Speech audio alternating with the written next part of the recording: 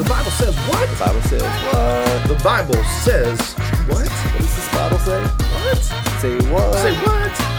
What does the Bible say? The Bible says what? Well, hey, grace and peace. Welcome to the Bible Says What podcast. My name is Paul Dezay, pastor of Sandy Hook United Methodist Church in Columbus, Indiana. And this is my friend, Pastor John Gibson, and I hail from Centerville, Ohio, from Living Hope Church.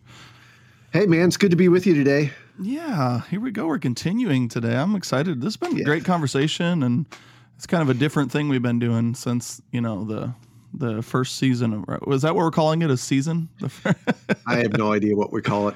Yeah, it was good, though. But This is kind of like this. kind of the ending of the first season, I think, or an interlude. Ooh, that's good. Or bonus content. Yeah. Yeah, for all you paid subscribe. No, I'm just kidding. We do have a lot of downloads, though. We kind of hit on that each episode. We're really grateful for all of you who listen, and we want to keep on inviting you to subscribe and share our feeds. And I keep hearing stories. I just had lunch with another person. I just got an iPhone today. I was telling Pastor Paul that, and I thought I muted my phone, but apparently I don't know how to mute my notifications yet on this fancy new iPhone. He finally drank the Kool-Aid. So I did. I join the club, man. I think I put silent mode on. Look, I just learned. Isn't that beautiful? The iPhone is the easiest thing that you could possibly learn. So congratulations. Says someone who's I literally was like in paralysis last night as I'm trying to figure out how to turn on my iPhone because I felt old all of a sudden. I'm like, what has happened to me? Anyway, let's learn something new today. Would that be good? Yeah. So this interlude series is the Lord's Prayer. So we're kind of going verse by verse through the Lord's Prayer. And we will resume answering questions about the Bible in our second season. So if you have any questions about the Bible at all, send them our way and we will answer them. So we're looking forward to starting the new season. But today we're talking about give us this day our daily bread. Give us today our daily bread. That line from the Lord's Prayer. So what comes to mind when you think of bread? Sandwiches. Any particular kind of sandwiches? I don't know. What do I feel like today? Maybe a Penn Station sandwich. Station. I do like bologna, just plain old like bologna and mayonnaise, mustard and cheese. Are we talking about bread? I love bread. We've been actually diving through a sermon series at Living Hope for the last 4 weeks on Eucharist and really honing in on bread and what the bread represents and means. So I'm looking forward to this little line of this prayer because I think it just connects so deeply in the metaphor of what God is doing in the world and in us. But when you first say bread, I think sandwiches. Well, very good. Very good. I think garlic bread. Garlic bread, man. Hey, slathered in butter. So we do keto, like at our house. Keto, which is basically no bread, right? No, I thought it was like carbs. Martial arts or something. No. Look at me. Wow, that must be fun over at your house. So yeah, we and then we cheat on the weekends. So and then we eat pizzas and stuff like that. But bread is something that I long for. Since I've been on this diet, I love bread. I want bread. I crave bread. And for the people in Jesus' day, bread was like it. That was sustenance. That's what most people ate. They didn't have fancy meals like we do. I mean, 90% of people in Jesus' day were poor. So, a hunk of bread was a big deal. They didn't know where their next meal was coming from. I think we have trouble probably identifying with the reality of what this little statement really meant for the ancient person. For us, if I want bread, I drive down to Kroger and buy me a loaf. But this prayer, give us this day our daily bread, our daily portion of life, really, in the ancient world it wasn't always certain where the next bread was coming from. For them, it was a survival prayer that this found its way. It wasn't just like, give us some good bread today. It was, give us what we need to survive, right? Yeah. It actually, Jesus is kind of pointing backwards and pointing forwards as he says this. He's pointing backwards to, you remember that story of manna from heaven? Yeah. Every day the Israelites had to go out and gather this I don't know. What is it? That's what manna means. What is it? And this kind of bread like flaky kind of substance, right? That would be forming on the ground when they woke up in the morning. And that would be what they ate, right? And they had just enough for that day. And there wasn't extra, it's just as enough for them for that day. Well, they could have extra, it just rotted away. Yeah, right? It just rotted. So it taught them to be dependent, right? It taught them to rely upon God for the daily bread. Yeah.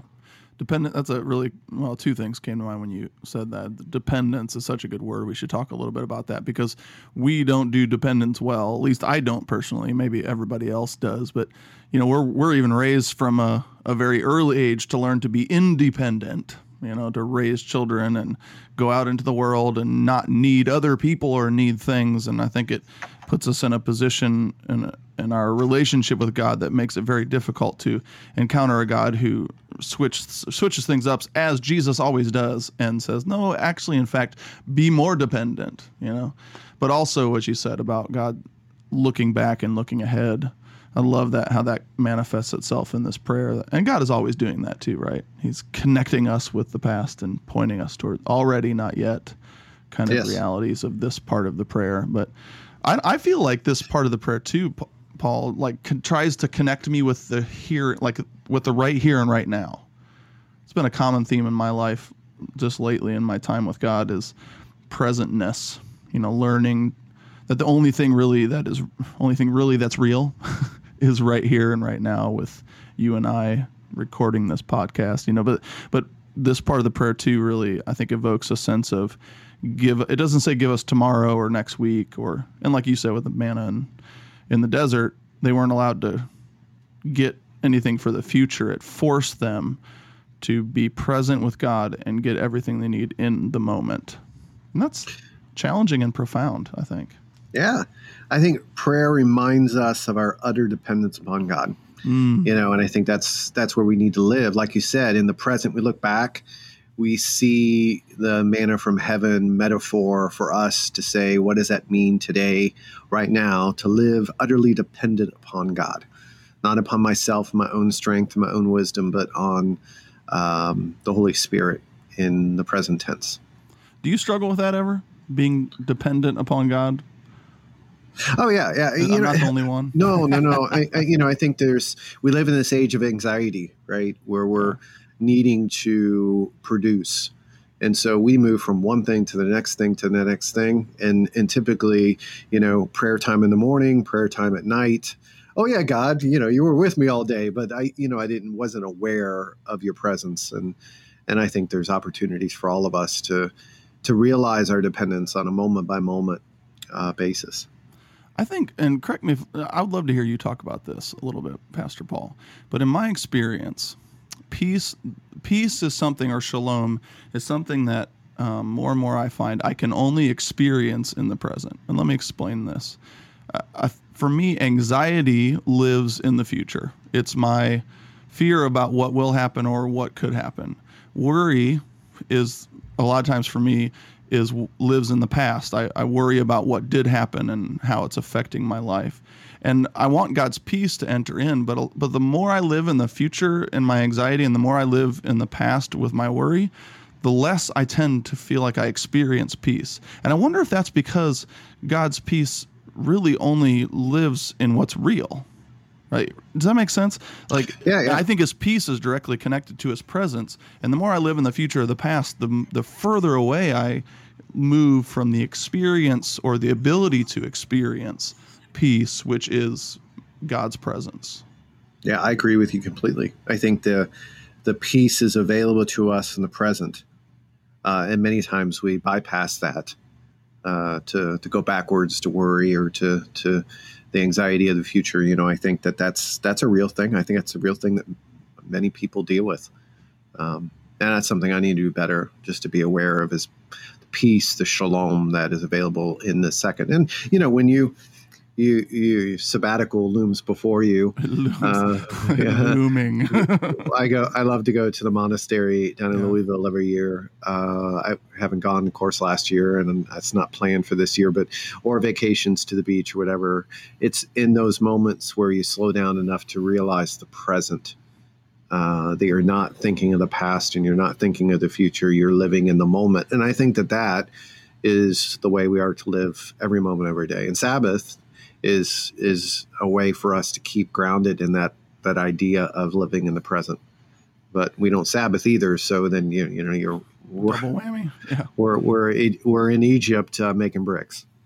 And we're so conditioned for that living out in the future or in the past. Our world is just, and for you listener, that's maybe the challenge that you would be feeling along with us is that to maybe ask God to help us and help you develop an awareness of when you're living where you shouldn't be, and because we just don't, in our modern world, we don't do present very well. And if it stands to be true what this little section of the prayer invites us to. I asked somebody this question this past week because they were really anxious about something was coming up in their future where they weren't going to have what they needed, right?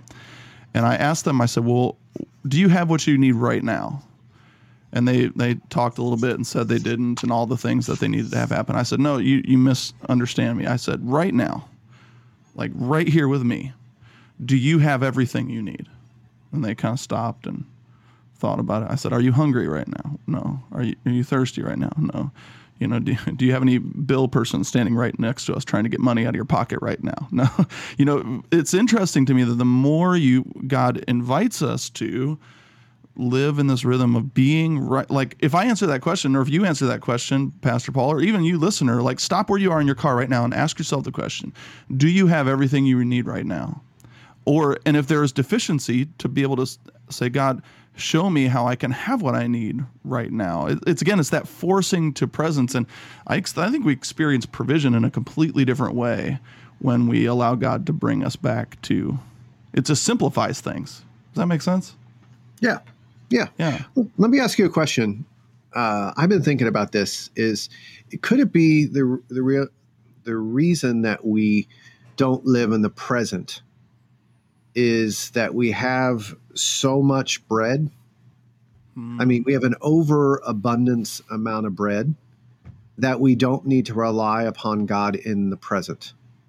That's a really interesting thought. So, and so abundance comes to mind, but I wouldn't use abundance to describe an overwhelming amount of bread. Because in our world, the more bread you have equals the more that the bread leaves. Right. When I have more, I buy more, and then that's kind of the mantra of our world. But yeah, man, that's interesting. So out of our abundance as a culture and a people, that we miss out on what it really means to need to be dependent. Are you saying, so here's the question, if that keeps us from experiencing God's provision in our lives, do we need to, is there times in our lives where God, and this kind of interesting theologically, where God wants to remove some of the excess or let it rot away? Maybe God doesn't do it directly. Maybe it's like the Israelites, they collected way too much manna and it just rotted their lives. Ooh, there's some good symbolism there. Is my abundance rotting away and wreaking havoc upon me? Well, I mean, our bread isn't ours to hoard, right? Yeah. Saint Basil said, the bread that is spoiling in your house belongs to the hungry. The shoes that are mildewing under your bed belong to those who have none. The clothes stored away in your trunk belong to those who are naked. The money that depreciates in your treasury belongs to the poor. Bread, John Gibson, is God's gift to us that we are to share with those around us. That's good. But if we have too much, or we try to hoard it, it just rots away, right? Well, it rots us. Right? Yeah, it rots our soul, it rots absolutely. our hearts, and then we're not dependent upon God if we already have everything we need to begin with. Yeah. I mean, just think about the amount of food that we throw away. I don't know how much food you throw away at the end of the day, the end of the week, cleaning out the fridge. Oh my goodness, right? Yeah. You could feed they say that Americans throw away approximately $165 billion worth of food every year. What do you think of that? Shocking. $2,200 per household. I think we know it, right? Mm-hmm. I mean, you say that it's shocking, but we know it. We know that's what happens. And I think when you're living in a culture of excess, it's hard to see the pathway out of that, or if there isn't even, it's hard to say you need to change when we have everything we need. Mm-hmm. But you see its effects on life and people, and the rotting away of person it's interesting because I think it manifests itself in so many different ways. Financial crisis, and again, with just that escalating, I need more, it kind of convinces us of this reality that leads us to death and destruction of property and people in our lives because ultimately the things that we become dependent upon, right? So we have all this excess, it becomes the God we serve, right? Because it's the thing providing me security, providing me safety, providing me with provision, providing me with a roof over my head. But what happens when that stuff goes away? Yeah. Right. Yeah. So, I mean, it's devastating, right? For sure.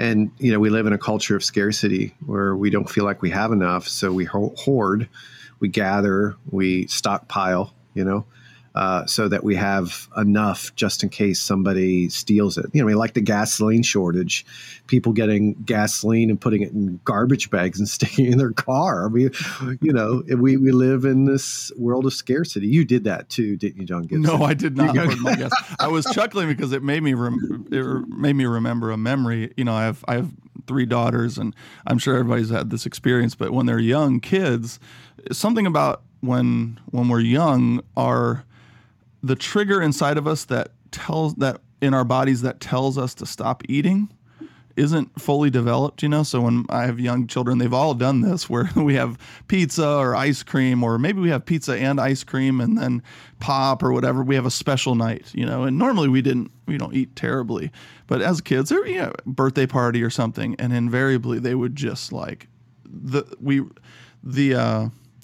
what's that called? Like the barrier was kind of removed about how much you could eat. And all of my children had this experience where they ate and ate and ate and ate and ate and ate and ate, and eventually paid for it because that night I was up at 3 a.m. with a puking child with vomit everywhere. And then I vomit because there's vomit on me. And then Heather runs in and slips on the vomit and throws out her, just to complete.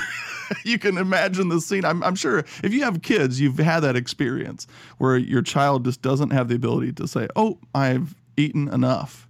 And it's almost like that in our culture. And that's the outcome of our culture, too, when we live in this excess that tells us, oh, this is good and you should have more of it, and promises us all these things. And then we vomit everywhere. And how about that for a mental image? There you go. Now, yeah. Yeah. So what is God inviting us? What is God inviting us back to? Let's talk about that dependence thing, because this little line, I always love to hear your insights, Paul, on these little lines of Scripture. What do you think God is inviting us to in this? Well, I keep coming back to Jesus said he is the bread of life, right? Mm-hmm. He referred to himself as the bread. And so ultimately, this prayer is about relying upon Jesus for our everything, dependent upon him, and to center our lives around him, to follow him, allow him to be our rabbi and us disciples, and have him teach us what it means to be dependent upon God, what it means to give away and share our resources, our excess to those in need. I mean, I think Jesus really showed us what this really looks like. I mean, what do you think?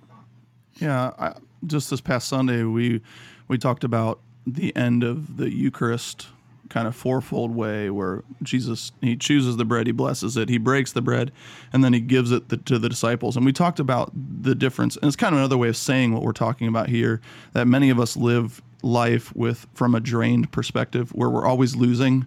And when you're always losing something, or you spring a leak in your life, or really anywhere, what's your first reaction when you spring a leak somewhere? Like you plug it, right? And then you got more leaks and more leaks, and eventually the leaks are removing what's in the container, and you do everything you can to to hold it, and that's that hoarding thing, and that. But what God invites us to in this scripture, in this passage, and all throughout Scripture, is to move from a draining perspective to this reality that we were sent into the world to be spent. That was kind of our big idea, that you and I have been sent to be spent. Jesus says, just as the Father is sending me, so I am sending you. And to begin to see our lives from that kind of divine commodity perspective, that is, God gives us what we need and we trust him, we become dependent upon him. We cease to live lives where we are worried about having enough, and we experience fulfillment where we then worry less about giving away. Does that make sense? Yeah, absolutely. It's about dependence, but it's also about freedom to live in these rhythms that God invites us to. Because if I'm dependent on God for just what I need today, and I experience, and that, I think that goes one hand in hand too. Dependency leads me to an experience of provision. I think a lot of people, maybe you're listening today, that's always the challenge for me, is I think it's a great idea. Yeah, God, I want to be dependent upon you. But if I don't have the experience of being dependent and experiencing God showing up with provision, like I'm missing half of the equation, and I never can fully trust him until I trust him. I struggle with that sometimes. Like, what does it mean for me to be dependent? Does it mean not buying any more food and not paying my bills and just saying, in the morning, dear Lord, give me everything I need today. My refrigerator's bare. My bank account is empty. I have no gas in my car. Please show me how to be dependent on you. Is that what that means? Or like, what does it mean to be dependent? I think about that a lot and how do we communicate that to people too? Sure. I mean, I think it's a great question.